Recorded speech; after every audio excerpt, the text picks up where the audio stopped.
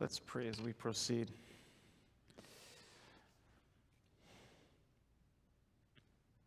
Holy Spirit, we ask for a fresh sense of your presence.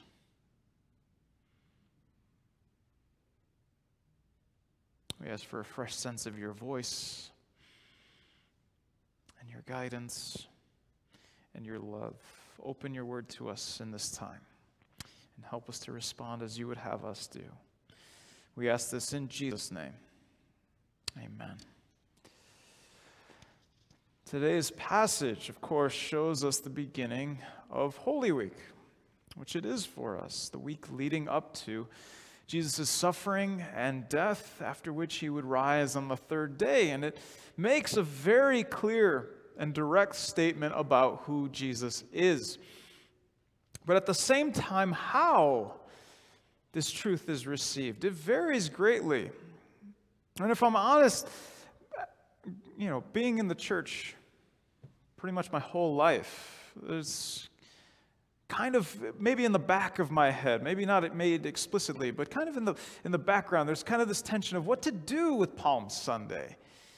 This triumphant and joyful scene at the beginning of Holy Week, because especially if you've been in church, especially if you were raised in the church, you know the trajectory of the week. You know how it ends. You know that the cross on Good Friday is just a few days away. And yet we have this joyful scene. And then, of course, next week is the joy of Easter. And so there's this kind of emotional roller coaster that is Holy Week when you look at it as a whole. And so what then are we to do with this revelation of Jesus as King on Palm Sunday? Well, the thing is, in order to really understand the statement of Palm Sunday, we have to look at the week as a whole. The week as a whole, how the week plays out, it only illuminates the statement being made in our passage. And it calls we who would follow him receive this truth for ourselves. What the passage is showing us is not subtle.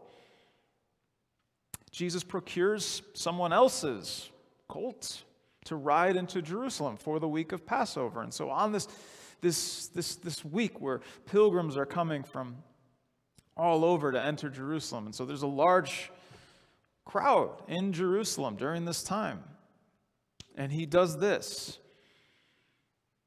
And what he's doing is, it's not made explicit in Luke, but it's very much put forward in other Gospels. And it's and what's hanging in the background is a prophecy from Zechariah, chapter 9, verse 9, which says, "Rejoice greatly, daughter Zion. Shout, daughter Jerusalem. See, your king comes to you, righteous and victorious, lowly and riding on a donkey, on a colt, the foal of a donkey."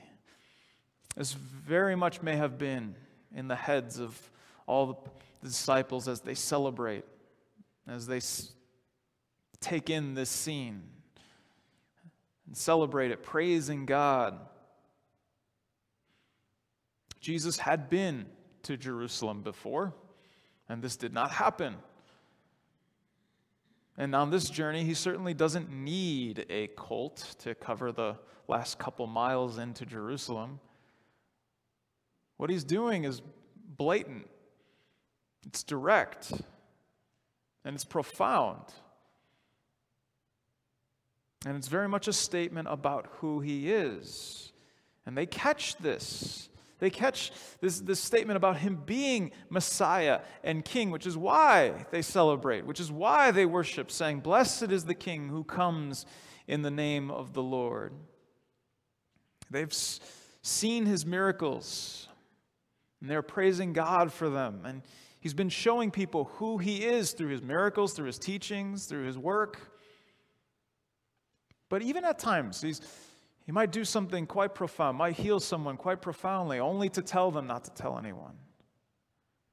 And so it's there, but it's not always out in the open. Here it is out in the open with a great audience. We have this public and blatant display of who he is and his making his claim to be king. There may have been great anticipation with this, of course, even today. After there's an election for an office like governor or president, there's always speculation. What are they going to do when they enter office? We know what they said they were going to do. What are they going to do? What are they going to do first? How are they going to do it? It doesn't even matter if we like them or not. There's always speculation. What's going to happen? What's going to happen? What are they going to do? How much more the anticipation with these prophecies that they've and waited for, culminating in the Messiah and the King coming to Jerusalem, and finally, here it is, this direct statement. Well, what's he going to do? We have this king. How is he going to rule as king? What's going to happen next? And yet there's no indication. And as we look at the Gospels as a whole, we can say this all the more. There's no indication that anyone had any idea what was going to happen next, except him, even though he had spoken about it. And on Maundy Thursday, we'll look in more detail as how this kingship plays out in his passion. But here, no one seems to really be thinking about that or understand that it's coming. And so we see a couple of reactions to who he is. We, of course, have the crowd of disciples with this to who he is. We, of course, have the crowd of disciples with this joyful and worshipful reception, and rightfully so. This is good news that Jesus comes as king. And they rightfully honor him, and they rightfully praise God for his work. But even among his closest disciples, even among the 12, we know that they didn't get it completely. They didn't understand it completely. And we know what happens in just a few days. We know that when he's going through the toughest of things in his ministry, that they flee, that they are scared. One betrays him, one denies him.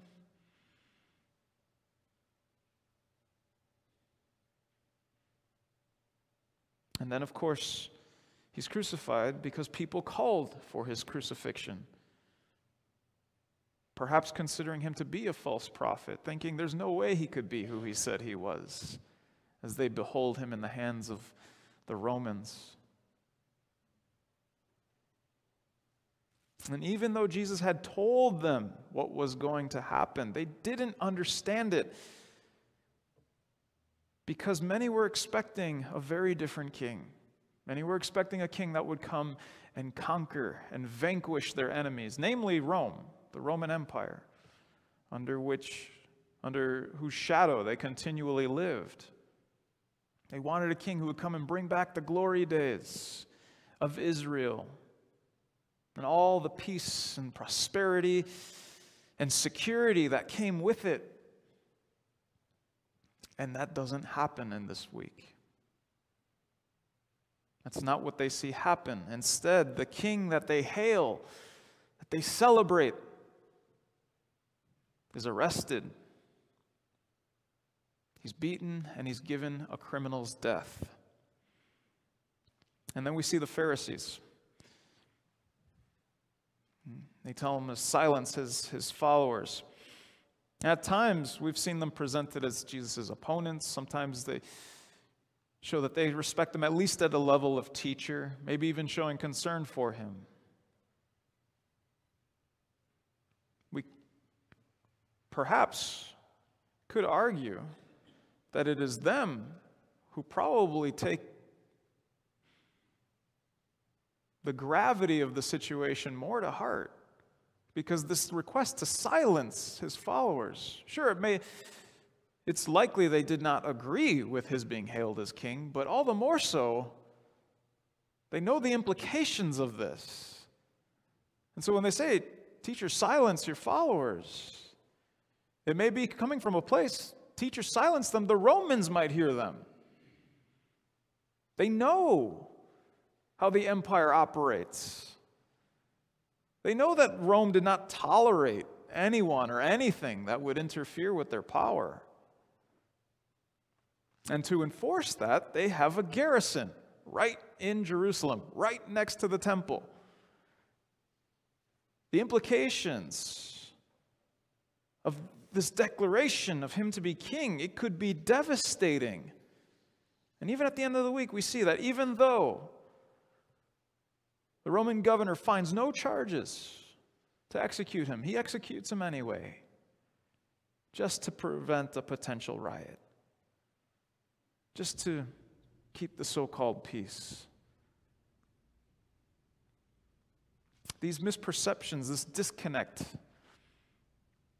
is at some level understandable because it's the way of the world. It's the way things are. It's how they've been conditioned. It's how we've been conditioned. This is how power works. When the Romans processed in this way, when they rode into a city being celebrated, it was usually after a successful military campaign, after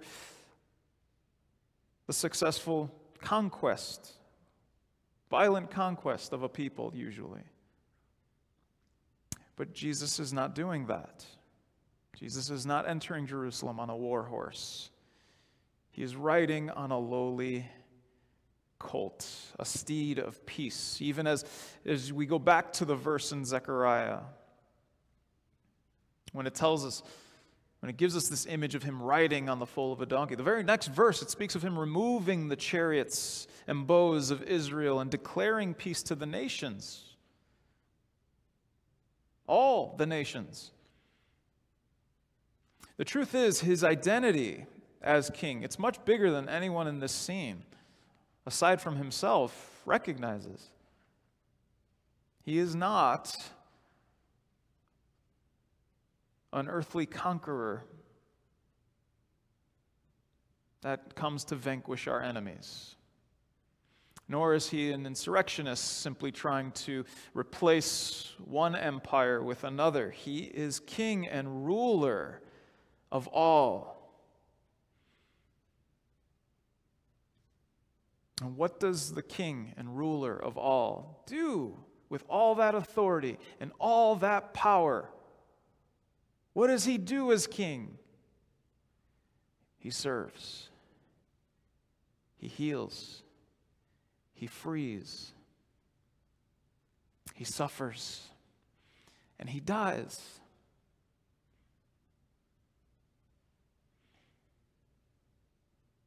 That's not easy to receive. That's not terribly appealing for many. Of what use is a king who comes to die? The truth is, he does conquer. But it is not the violent conquest of his enemies. He conquers by dying, even for his enemies. And in doing so, he conquers even death itself. The truth is, all the expectations present in this passage that are disconnected from who he really is and how his kingship plays out, those expectations are actually way too small. He is much, much bigger than his followers realize. So where do we stand? Now, if you were in Sunday school this morning, Bob and Betty were asking the question, where do you see yourself in this passage?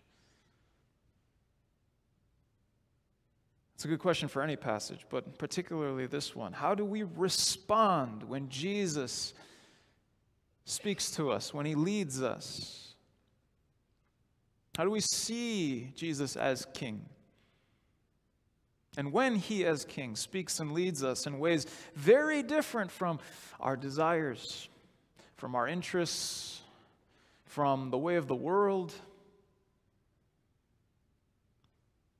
from the way of the empires through the ages,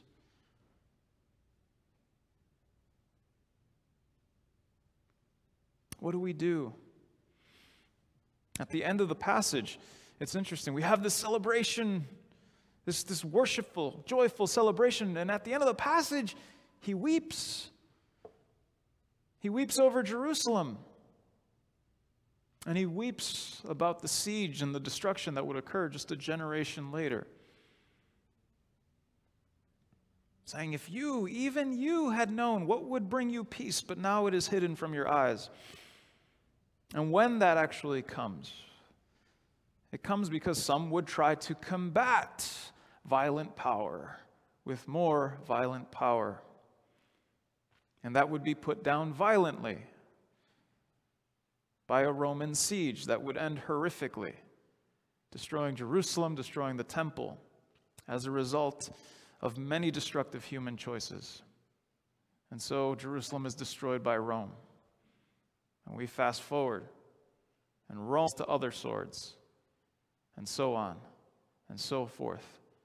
Another empire, and then another one, usually replacing the one before it violently, through means of blood and death, and so on and so forth, until today. And we can look around us and consider, are things so different? Do we know what would bring us peace? Have we still not understood the rule of our King? We might shake our heads at the Pharisees.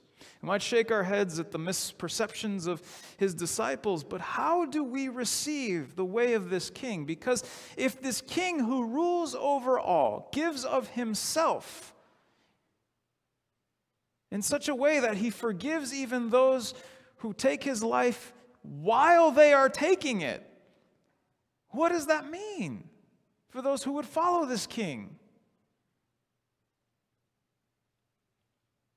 It means he does not serve our self-interests or the interests of the empires of our world. He gives us a kingdom that calls us to die to ourselves.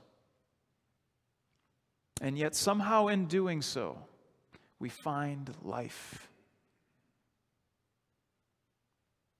He brings a kingdom that is good news, not for some, but for all. Good news especially for the downtrodden, for the oppressed, for the suffering, for those who find themselves in the wake of all the destructive choices of humanity. He brings a kingdom that calls especially the comfortable and the powerful to consider how our lives align with his kingdom.